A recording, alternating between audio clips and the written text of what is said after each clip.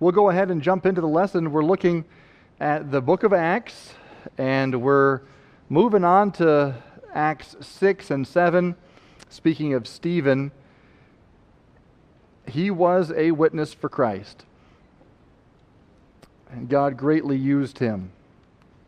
We'll pick it up just for a moment in Acts 6, verse 8.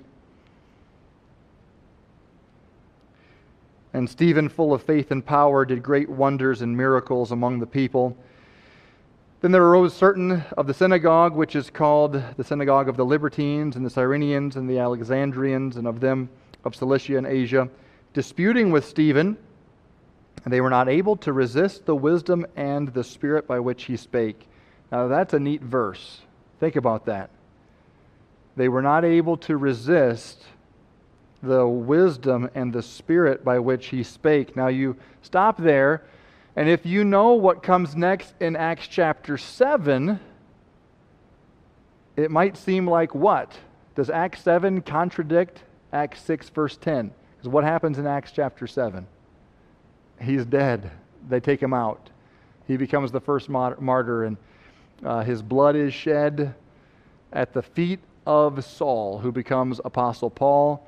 And so it would seem like they did resist, did they not? They resisted the work of the Spirit. They rejected the work of the Lord. But Acts 6 verse 10 says they were not able to resist. So what's the answer there? What do you think? How do we resolve this?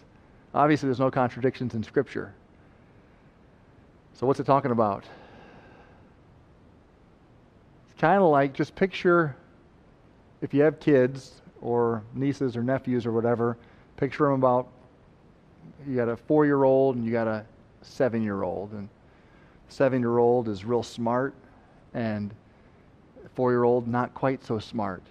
But they're having this little argument that turns into a fight, and the 7-year-old just has a lot more wisdom of words, and the 4-year-old just can't quite keep up with the intellect, and so what do? Pow! Just reach out and knock them one. I know I did that with my older brother, You might be able to talk more than me, but I got 2 fists, and you're about to wear them. Boom! That's kind of what happened here. They were not able to resist, in the sense that they could not match intellect for intellect what he was saying. They could not defeat what he was saying from Scripture. They could not prove him wrong. They could not take down his arguments. So what they do? They just took down the guy. And that is as old as it gets, right? We've been doing that since preschool. And we just get more sophisticated with that as we get older. But it's a neat verse. He was a man that was used by God, full of faith and power. God used him in such a way that they could not resist the wisdom and the spirit by which he spake. And we should also be able to take from that some encouragement that even if we are being rejected, like he will be in Acts chapter 7, we can come away knowing it's not all lost. I mean, they might be rejecting because they can't resist. In other words, they can't prove you wrong, and God is breaking through. A lot of times, it's either revival or riot. They break through, and there's a revival, people saved, thousands saved in Acts 2 and 4, and then you come to Acts chapter 6 and 7, and it's the riot. But in either case, they are gripped with conviction by the Holy Spirit. We'll keep reading. They couldn't resist. Then verse 11, they suborned men, which said, we have heard him speak blasphemous words against Moses and against God. And they stirred up the people and the elders and the scribes, and came upon him and caught him and brought him to the council, and set up false witnesses, which said, this man ceaseth not to speak blasphemous words against this holy place and the law. Now think about the irony of this. They are getting rid of him because they would say they love the holy place and they love the law, and this guy teaches contrary. But in order to do it, they had to set up false witnesses, which is totally against their law. The Bible says a false witness is an abomination. And it was kind of the end justifies the means. We need to get rid of this guy, so we're going to break our own law that we're supposedly fighting for. They set up false witnesses. We've heard him say that this Jesus of Nazareth shall destroy this place and shall change the customs which Moses delivered to us. And all that sat in the council looking steadfastly upon him saw his face as it had been the face of an angel. And then they made a mistake. You know what mistake they made? Look at verse 1. What did they do? They asked him a question. You shouldn't have asked him a question, because he goes on and on and on for 60 verses, not quite 60, but all the way to verse 53, and he preaches them a message, and it's a powerful, powerful message. They ask him, "Are these things so?" And he says, "Men and brethren," and boom, off he goes with this gospel message and history lesson and everything that was used of the Lord. And he witnesses of Christ. Well, we are looking at lesson 7, a witness makes a difference. God sent Jesus, and then Jesus gathered 12 apostles, and those apostles multiplied. I think that is talked about that in chapter 6 and verse 7. The numbers of the disciples multiplied in Jerusalem greatly. They're multiplying. And what did Jesus call them? Several different times he called them witnesses. In Luke 24, he says, "Ye are witnesses of these things." And then in Acts 1:8, "Ye shall be witnesses unto me, both in Jerusalem and in all Judea and in Samaria and the uttermost part of the earth." Witnesses. What is significant about the term witness or witnesses? What's significant about that? Is anybody who goes around with a message a witness? Like, for instance, those who sell newspapers, are they witnesses? No. First-hand knowledge. Exactly. First-hand knowledge. We're not just newspaper boys. News, got news, got news. No, we are the guys who were there. We're the one, forget the newspaper, we're the ones who were eyewitnesses who were saying, "I was there and it happened like this, and here's blah, blah, blah, blah, blah, blah." Okay, a witness is so much closer to the action there. The dictionary defines the term in 3 ways, 3 parts.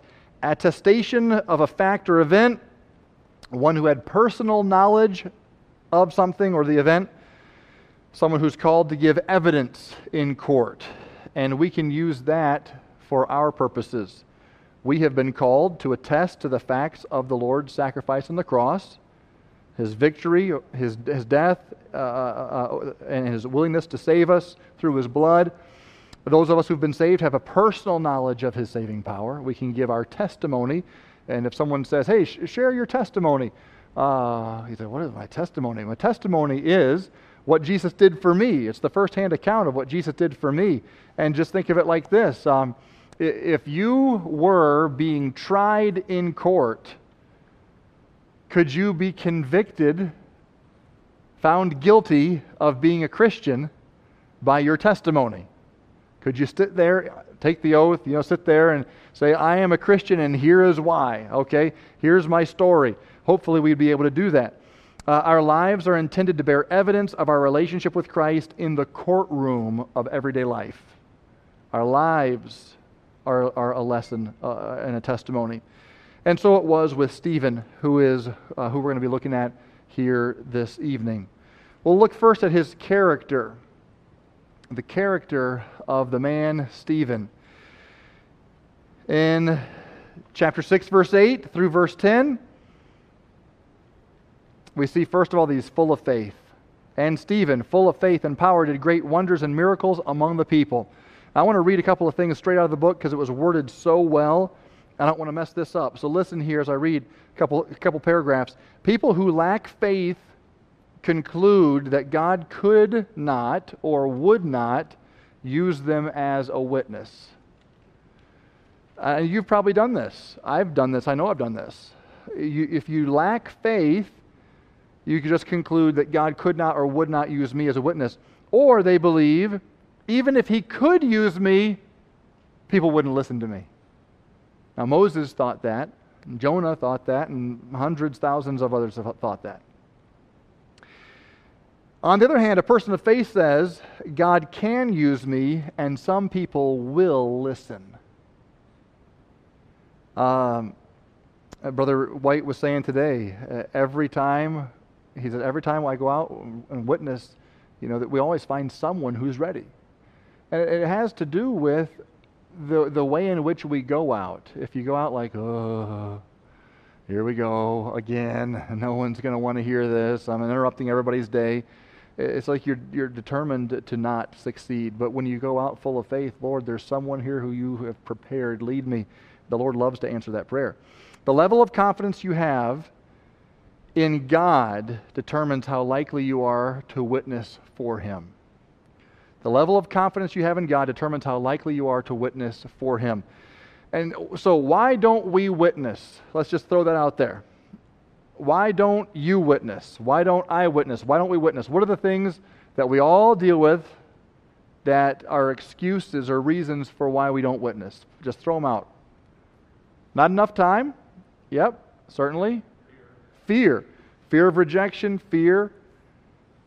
Absolutely. What else? Fired from the job? And we do need wisdom. When you're working a job, you certainly need wisdom in that. I do have a friend who was fired from his job for witnessing on the job. And the interesting thing about that is the guy who hired him was a Christian. And every Christian he ever hired, including me, he said, I expect you to be a witness here. But you have to get your job done. And so you have to witness in breaks or you got to get creative, but you have to get your job done. Well, my buddy would not do his job. He would just stand there and witness to another guy who was doing his job, do it all day long, and he got written up several times and got fired. By a Christian. A Christian fired a Christian. But what are you going to do? Okay, so you need wisdom. You need wisdom in that. And God will give you wisdom. He says, He promises that. If any man lack wisdom, let him ask of God. All right? And He'll give it liberally. But why else? What are some other reasons we don't witness? So there's one I'm still looking for sure. Maybe several, but one I'm thinking of. We don't know. That's where I was headed. We say, I don't know what to say. And we don't know the gospel. We don't know the verses. Or we're just self-conscious, right? And we say, I don't have the personality. I don't have the experience. I don't have the knowledge. I don't have the upbringing in church like everybody else has, right? It's one of the key ones. Now here's what the lesson points out. Some Christians don't witness because they lack confidence in their knowledge or skill. Now what does that reveal, though? What does that reveal about your trust? Where's your dependence? In yourself. I'm not going to witness because I don't have the knowledge, I don't have the skill, and I don't have the experience. So, what does that tell us? It tells us if God gave you the knowledge, gave you the wisdom, gave you the skill and the experience, you'd probably be self-dependent. And I've been there too. I've been on both sides of this. I don't know what I'm doing, and hey, I think I finally know what I'm doing. Boom. You crash and burn on that one. But many of us don't witness because our confidence is in ourselves. True Christian witnessing begins not with confidence in self, but with confidence in God. And I'll tell you, I have seen some of the most unlikely witnesses. I mean, the most unlikely witnesses. I've seen kids at these youth events I would preach for. They're saved 5 minutes, and they're witnessing to their mom when mom picks them up. And I'm nervous as all get out. I hope this goes over well. Mom, I got saved today. And you need to get saved. Mom, if you don't get saved, you're going to go to hell. You're a sinner. Mom, I see you smoke and you swear and you kick the dog. And they're going, I'm like, oh, kid, come on. Take it easy on Mom. This kid can preach a message here. And you're pleading with Mom. And sometimes it goes over well, sometimes not so well. Then again, I'm like, well, this kid has more faith than me. I'm over here wringing my hands, and kids save 5 minutes and witnessing to their parent. I saw that several times. No ability, no experience, no training, no nothing, but confident in God, and the God who saved me can save my mom, and boom, off they go. Self-confident Christians find their efforts unproductive because confidence in self will eliminate confidence in God. So I just want to say right off the bat, as we talk about witnessing makes a difference, it does not matter what your personality is. It does not matter what your education is, what your experience is. We've already covered this, but in Acts chapter 4, they marveled at the disciples because they were unlearned and ignorant men. They were just ignorant fishermen, but they took knowledge of them that they had been with Jesus. What makes a good witness is not so much book knowledge, though I'm not against the book knowledge. I think that's just tools in the tool chest. Read books on being a witness, sharing your faith, sure. Take a course, take Netcasters. We've done Netcasters here a couple of times. Take all those courses, but those are just adding tools to the toolbox. The real essence of witnessing is your walk with God that spills over. I think most of you know our missionary, Tom Johnson. I think pretty much all of you know, and if you don't know him, he's on the backboard with our missionaries, and he'll come through again, Lord willing, at some point. But he's one of those guys. He witnesses everywhere he goes to the point where it gets annoying if you're with him for the day. You can't get where you're trying to go. You're with Dr. Tom. I'm over with him in Cambodia. I always get Cameroon and Cambodia mixed up. I'm with him in Cambodia, and we had like 5 or 6 churches we were supposed to preach in on a Sunday. And he's driving, and it's me and him going to all these back nooks and crannies to preach. But every time we would bump into a person, I knew I'm going to sit here and wait. And he has a folder about this big with laminated pictures, and it's his Cambodian gospel tract, his Cambodian flip book, gospel flip book. He never leaves the house without it. And he bumps into someone, he's like, hey, here, let me show you this, Jesus Christ. And of course, I can't understand what he's saying because he's talking in the other language. But I would just sit there and pray, Lord, help this guy to get it and get saved. And then, sometimes they get saved, sometimes they wouldn't. We'd be moving on. But he would just spill over everywhere he went. And I'll tell you one thing about him, and I've seen him do it here in the States as well. That's just how he is. You can hardly walk down the road with the guy without him sharing the gospel with someone. He does not impress you with his incredible personality or his incredible intellect or any of those things. Sorry, Dr. Tom, if you're watching. I think you're a smart guy, really. But that's not what impresses you. If anything, you're just impressed by the fact that this guy just spills over. He's so full of the Lord, so full of the passion to share the gospel. It just comes out of him. And he's, as we're talking about here, full of faith. He's just full of faith that there's going to be people who will hear. I've given this illustration before, but I've got to give it again. He gets a flat tire, and so he pulls off the highway onto one of those little pull-offs for crash investigation site or something like that. And the first thing he does is he says, wow, we have a flat tire. I wonder who God's going to have me witness to. Like, I don't think that. I'm thinking, no, a flat tire. How long is this going to take? How am I going to get this done? How am I going to be on time? That's kind of how my thought pattern goes. He gets out of the car, doesn't even look at the flat.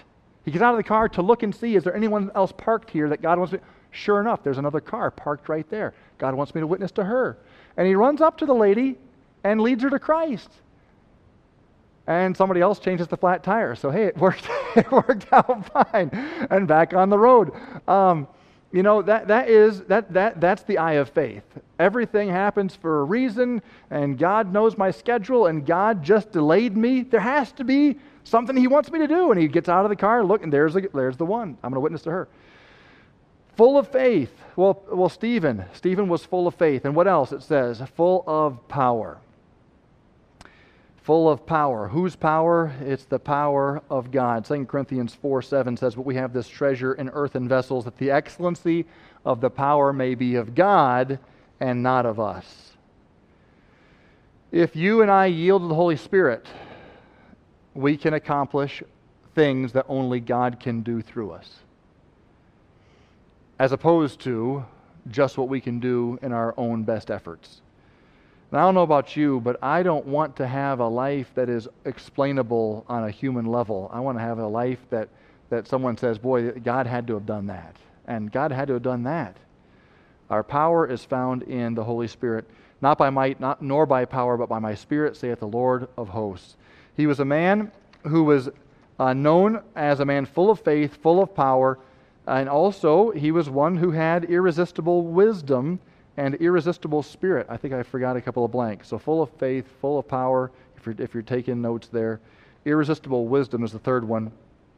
There arose, Acts 6:9, certain in the synagogue, and it says who these guys are, disputing with Stephen, and they were not able to resist the wisdom and the spirit by which he spake. So apparently, Stephen did put some time in the Word. Now, again, I already established kids who are saved 5 minutes can witness. So what I'm going to say now, I don't want you to fall back and say, oh, I don't have enough wisdom, I can't witness. But the point is, this you ought to do and not to left the other one undone, right? So you can be saved 5 minutes and witness just fine, but as you have opportunity, get in the Word. Add tools to the toolbox. And it says here that as he was disputing in the synagogue there, they were silenced. They were flustered. They could not resist the wisdom by which he spake. As he gives this history lesson in Acts chapter 7, everything he puts out there was accurate and guided by the Spirit of God. He had irresistible wisdom. We can pray for wisdom. God says if you pray for wisdom, He will give it liberally. And I don't know about you, but I need liberal wisdom. A lot of it. Letter D, also irresistible spirit. To be able to witness in a secular and hostile culture, it requires both godly wisdom and an excellent spirit. And he says, Proverbs says, a man of understanding has an excellent spirit. Both Joseph and Daniel are examples of this. Men who went before, who had an excellent spirit. Daniel 6:3, because an excellent spirit was in him, and the king sought to set him over the whole realm. You know, our testimony will either undermine our witness, or it will undergird it.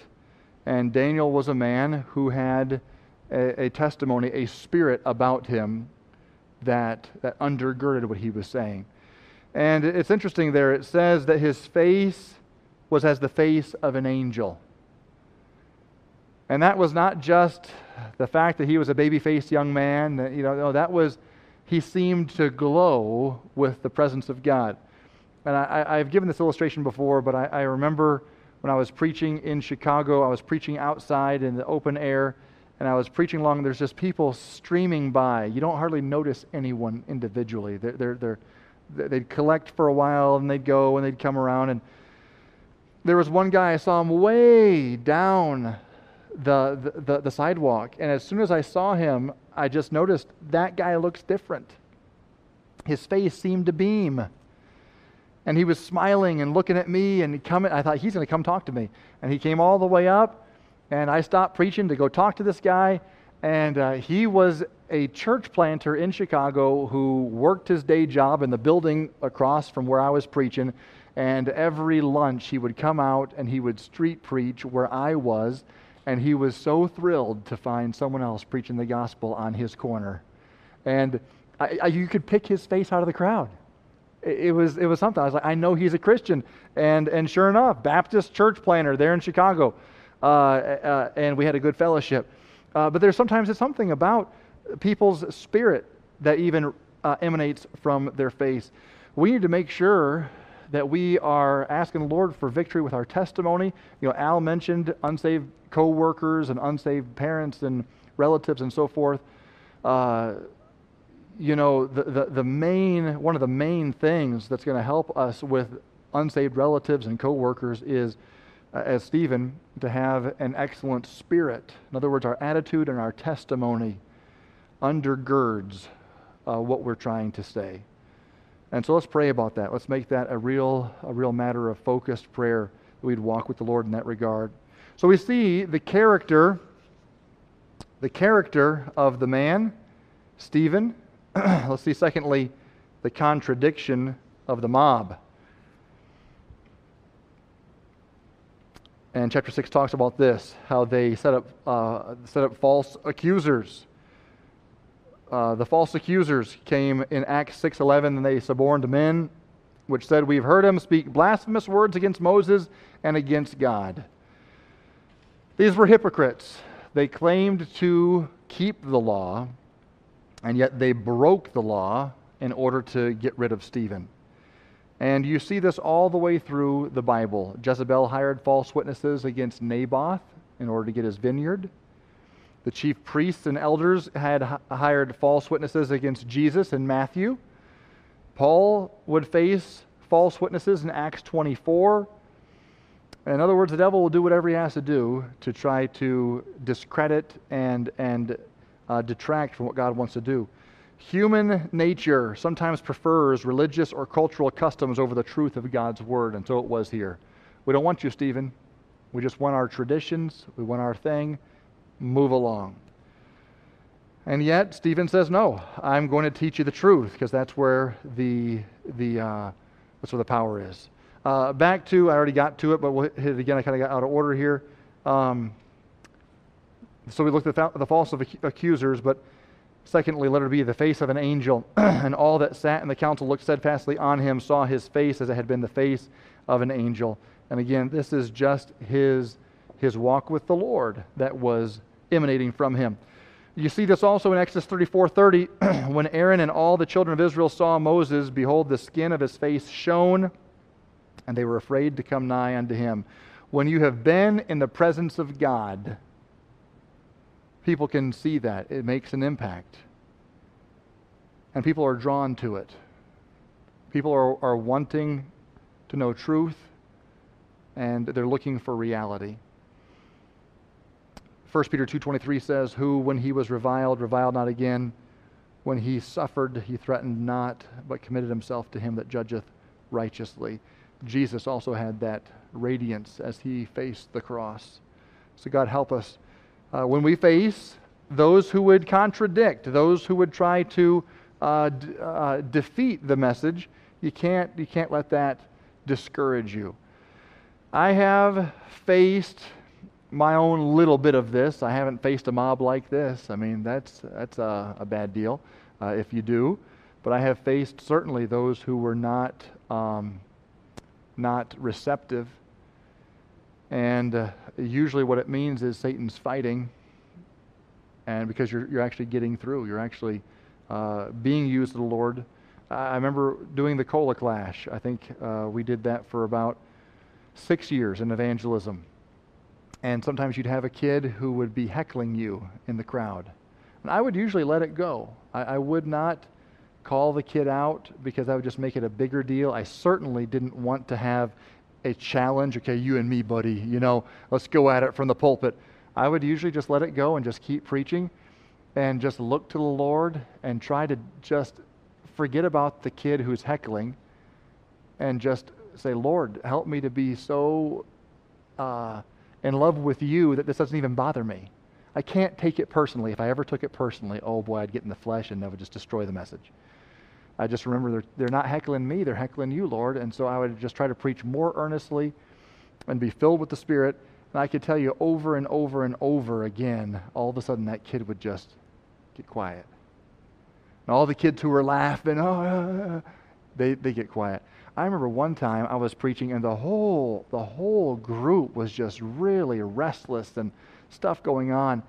And it was as though, I got to one point in the message, it was as though Like, it literally seemed, the way I remember it, it seemed like something swept through the crowd from right to left. These kids got quiet. These kids got quiet. These kids got quiet, and it was all quiet. And that's how I remember it. It might not have happened just like that, but it was like the Lord just moved in. Everyone got quiet, and the message broke through. And I'm not going to say I had the face of an angel. Wouldn't go that far. But nonetheless, the presence of God. That's what that is. It was the presence of God. And people, when they are confronted with His presence, boy, that can break through. Let's look at number 3 here, the content of His message. We're not going to read all of Acts chapter 7 because that is a long passage. I'd encourage you, though, to read it on your own. But He defended His position as a follower in Christ. He filled His message with Scripture.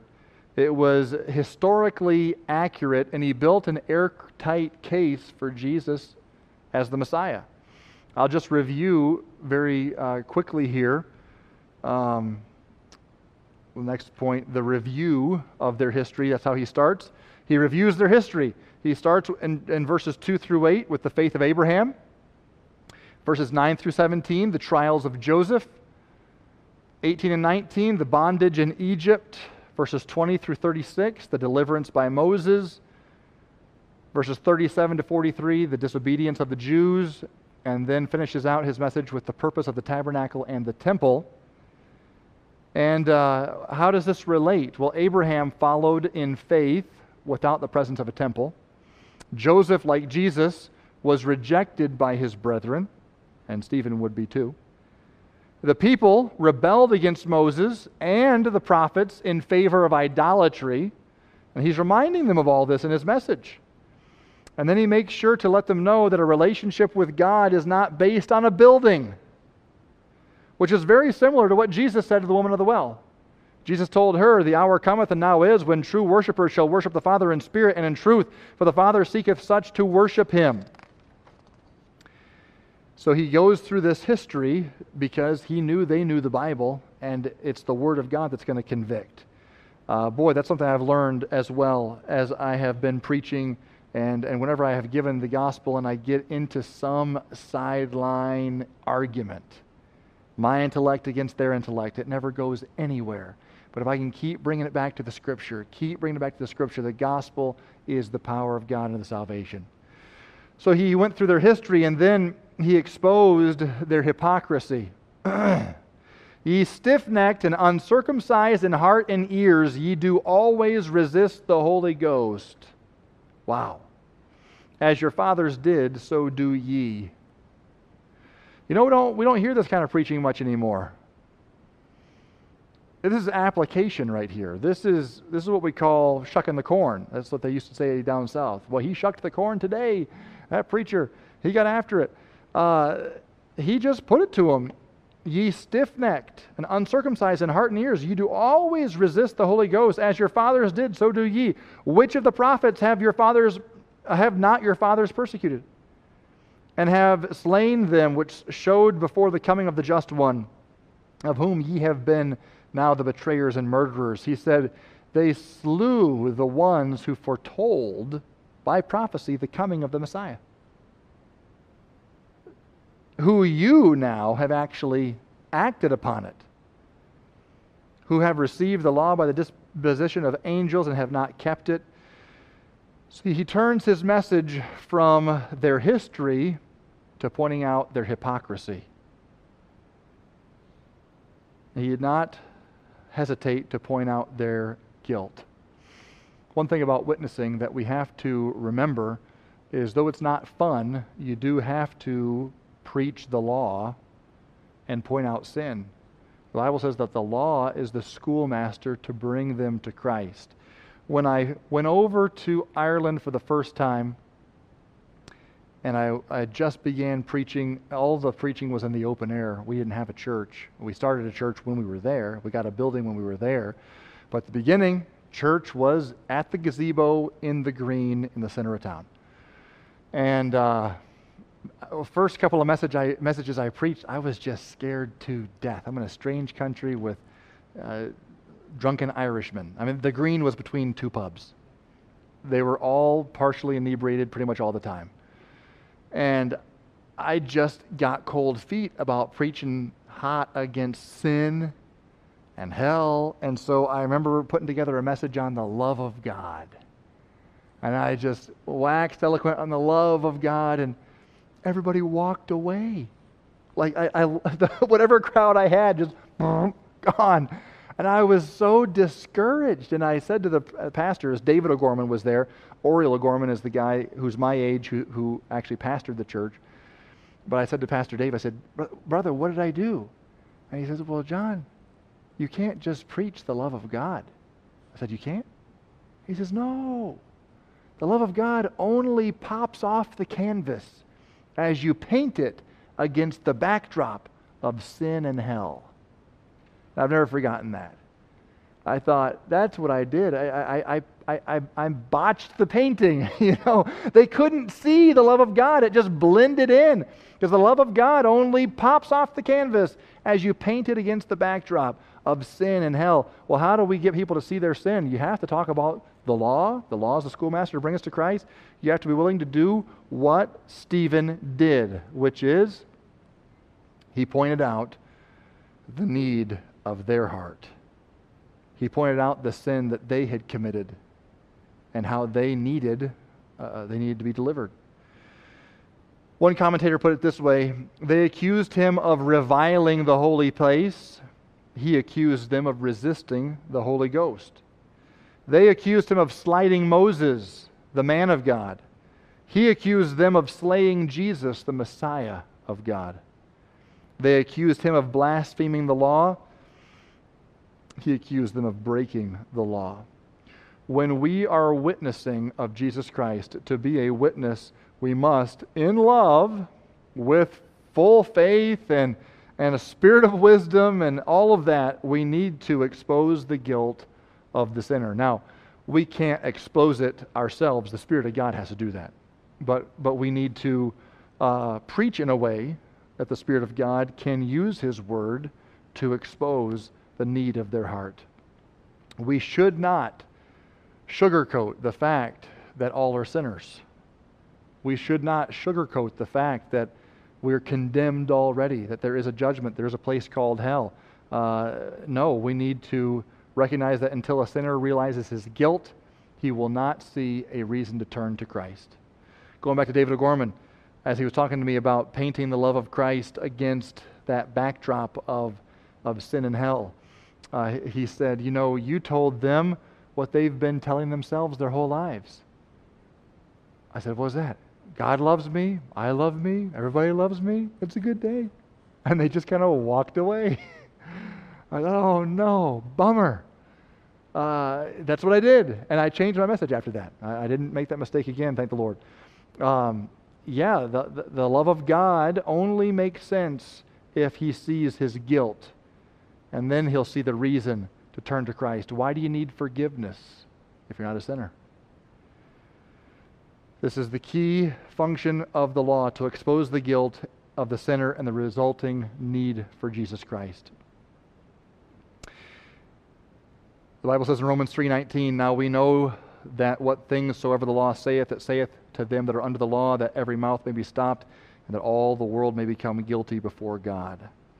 So he exposed their hypocrisy after pointing out their history, and then we see thirdly the conviction of their hearts. When they heard these things, Acts 7:54, they were cut to the heart, and they gnashed on him with their teeth. You ask, what does conviction look like? Well, it can look like this. It doesn't always look like this, but it can look like this. They were so upset. I have seen some great conviction where people got saved, and that's amazing.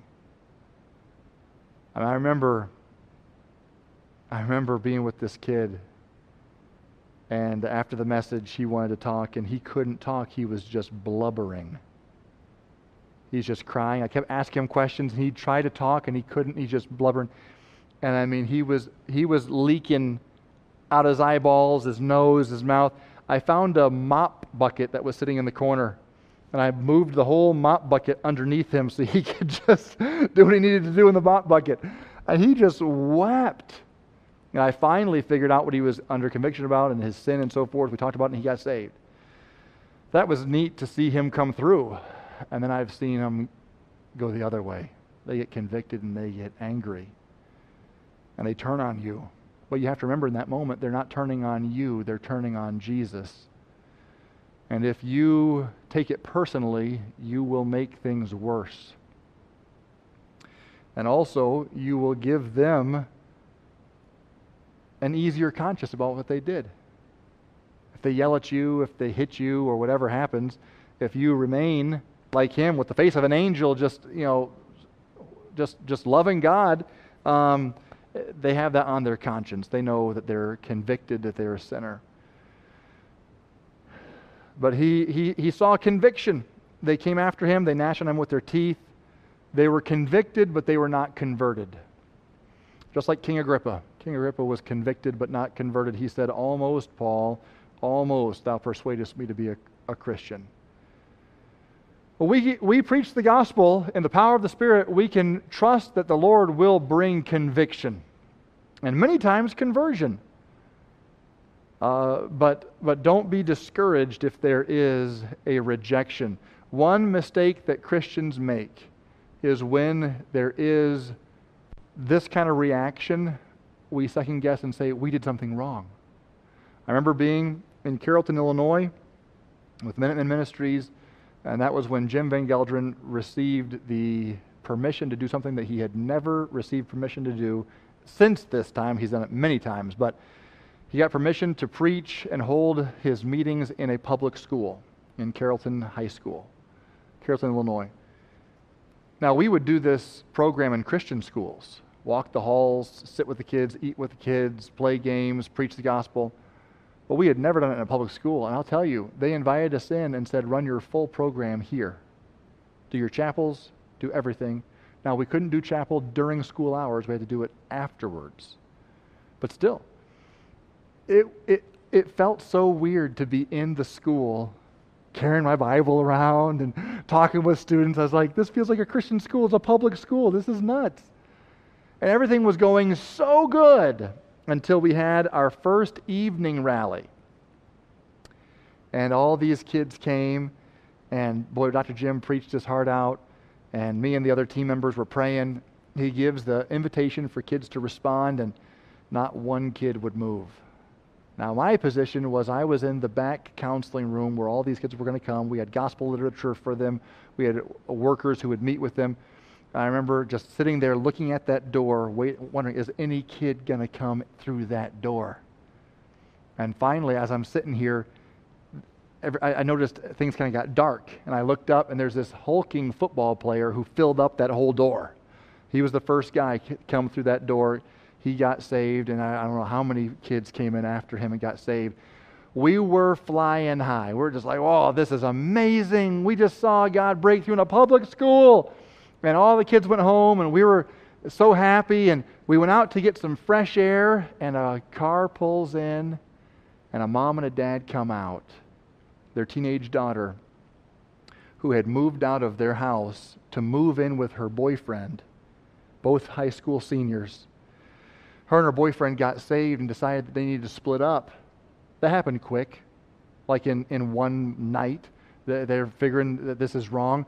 And so she goes back to mom and dad and says, this isn't right, and I got saved at this event, and blah, blah, blah. And mom and dad just hit the fan. They got in the car, they pulled up, they got out. I thought for sure that big old boy was going to punch Dr. Jim in the next week. I mean, he reared back a couple of times. He never did strike. The words that came out of his mouth, the whole scene, and then they left. And no one on our team could speak. It was just like we got kicked in the stomach. And then this girl comes over and says, I heard that whole thing. I'm so sorry. What you have meant to our school can't even be spoken. You've helped me so much. Don't worry about them. They're always cranky. They're always crabby. Just, you guys keep doing what you're doing. And I remember none of us hardly slept that night. We thought for sure, he said, I'm going to go to the school board, I'm going to the police, I'm going to get you guys out of here or locked up. He made all these threats. We thought tomorrow morning it's over.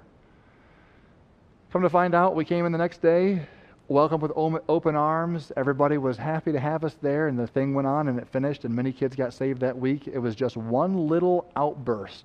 Sometimes that's what Satan all he has. And if you buy it, you take an early exit and you miss out on everything else God wanted to do. Conviction can erupt, but we should expect conviction and recognize that God is working. In that case, God was working. We just needed to continue to trust Him. I'm out of time. Let me hit the last couple here. So we had the content of the message, and then finally the climax of the meeting.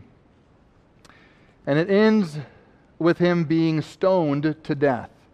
But I want you to notice in verse 55 of chapter 7 that the Savior stood. The Savior stood. But he, being full of the Holy Ghost, looked up steadfastly into heaven and saw the glory of God and Jesus standing on the right hand of God, and said, Behold, I see the heavens opened and the Son of Man standing on the right hand of God. And then he went to meet him. We have to remember, God's on our side. When you go to witness to somebody, you might be scared to death.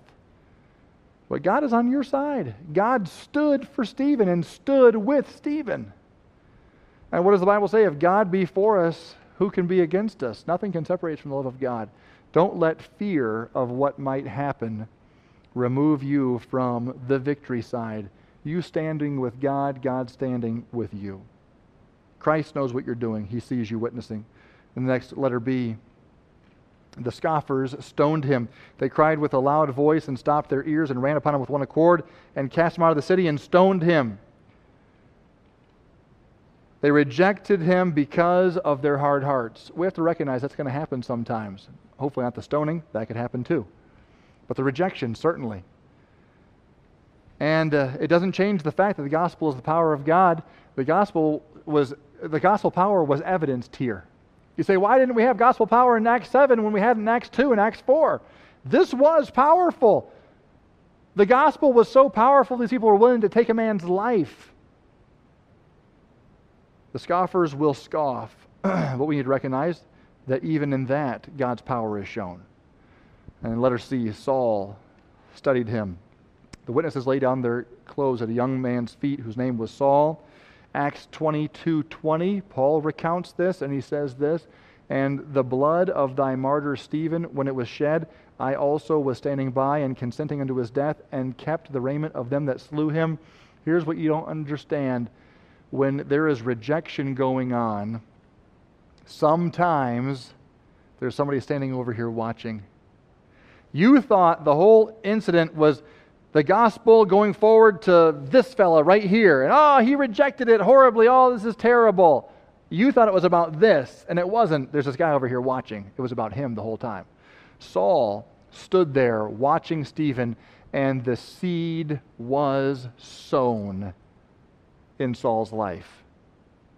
And Saul would continue on Stephen's mission and see many, many, many more people come to Christ. There is always people studying you. People watching. Don't let the rejection keep you from being bold with your witness. And letter D, he suffered. Stephen suffered. They stoned Stephen, calling upon God and saying, Lord Jesus, receive my spirit. And kneeled down and cried with a loud voice, Lord, lay not this sin to their charge. And when he had said this, he fell asleep. Well, that's the kind of thing that we say, boy, I'm sure glad that doesn't happen anymore. We live in America and civilized Christianity, I don't know that we can say that. Even in America. Things are changing here. I'm not saying doom and gloom, we're all going to die. But I don't believe that any of us should think of this as past tense. Certainly not in the scope of world missions, it's not past tense. Right now, today, Christians somewhere died for their faith. But he was willing to do that because he had already died. It's not so hard to die for the Lord. I've never done it, but it's not so hard to die for the Lord when you're already dead. That's what Paul said. I die daily. I am crucified with Christ, nevertheless I live. How many times did Paul write in his epistles about dying? It's not so hard to die if you're already dead. You're already that surrendered, that dead to self and sin, that consecrated to Christ. But many of us, the reason this is so hard for us is we are so alive. We're so in love with our lives, with our plans, with our wishes, with our will. And therefore this seems horrifying to us. The truth is, folks, if in going out to Ann Arbor and witnessing this week could mean that some of us would be stoned to death. Think of it. Piles of stones dotting Ann Arbor, blood trickling out. I'm sorry to be gross, that's what happened here. Think of it, if that's what it was. Oh, someone witnessed there. Oh, wow, you're driving along. Oh, there's a pile of stones. Wow, boy, somebody witnessed there. If that's what it meant, I guess I could understand a little fear and trepidation. That tract rack on the way out looms large. Do I really want to pick some up? Do I really want to hand this out? What could this mean? The truth is, folks, we're not facing that at this point in Ann Arbor. And yet it's so hard for us to witness. You would think that must be the stakes. It's not. With Stephen, it was the stakes, and yet he was willing to go and offer himself and even be sacrificed.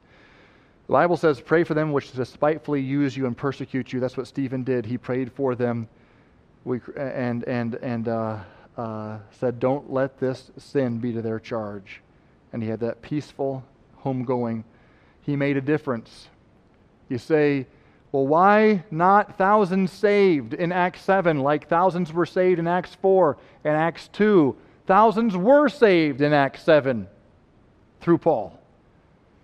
Paul took that with him, and thousands were saved. Stephen's sacrifice was not lost. What does it take to stop you and I from witnessing? Unfortunately, it's convicting. It's far easier for you and I to say, nah. But may God help us to make a difference. We need to be witnessing in Ann Arbor and the surrounding communities and be faithful. There are people that God is preparing to hear the witness from your mouth. Let's trust God for those opportunities. Lord, thank you for this example from Stephen, and I pray that you'd help each one of us to walk by faith in this area. And Lord, that you would use us as gospel witnesses to see people saved and added to your church for your glory. Give us victory this night and even this week, we pray in Jesus' name. Oh Lord, we pray for Brother Jeff and his family. Give safety in the travel. Thank you, Lord, for them. Give them a great week and continued leadership in the days ahead. In Jesus' name, amen. Amen. Thanks for joining us here tonight. God bless you.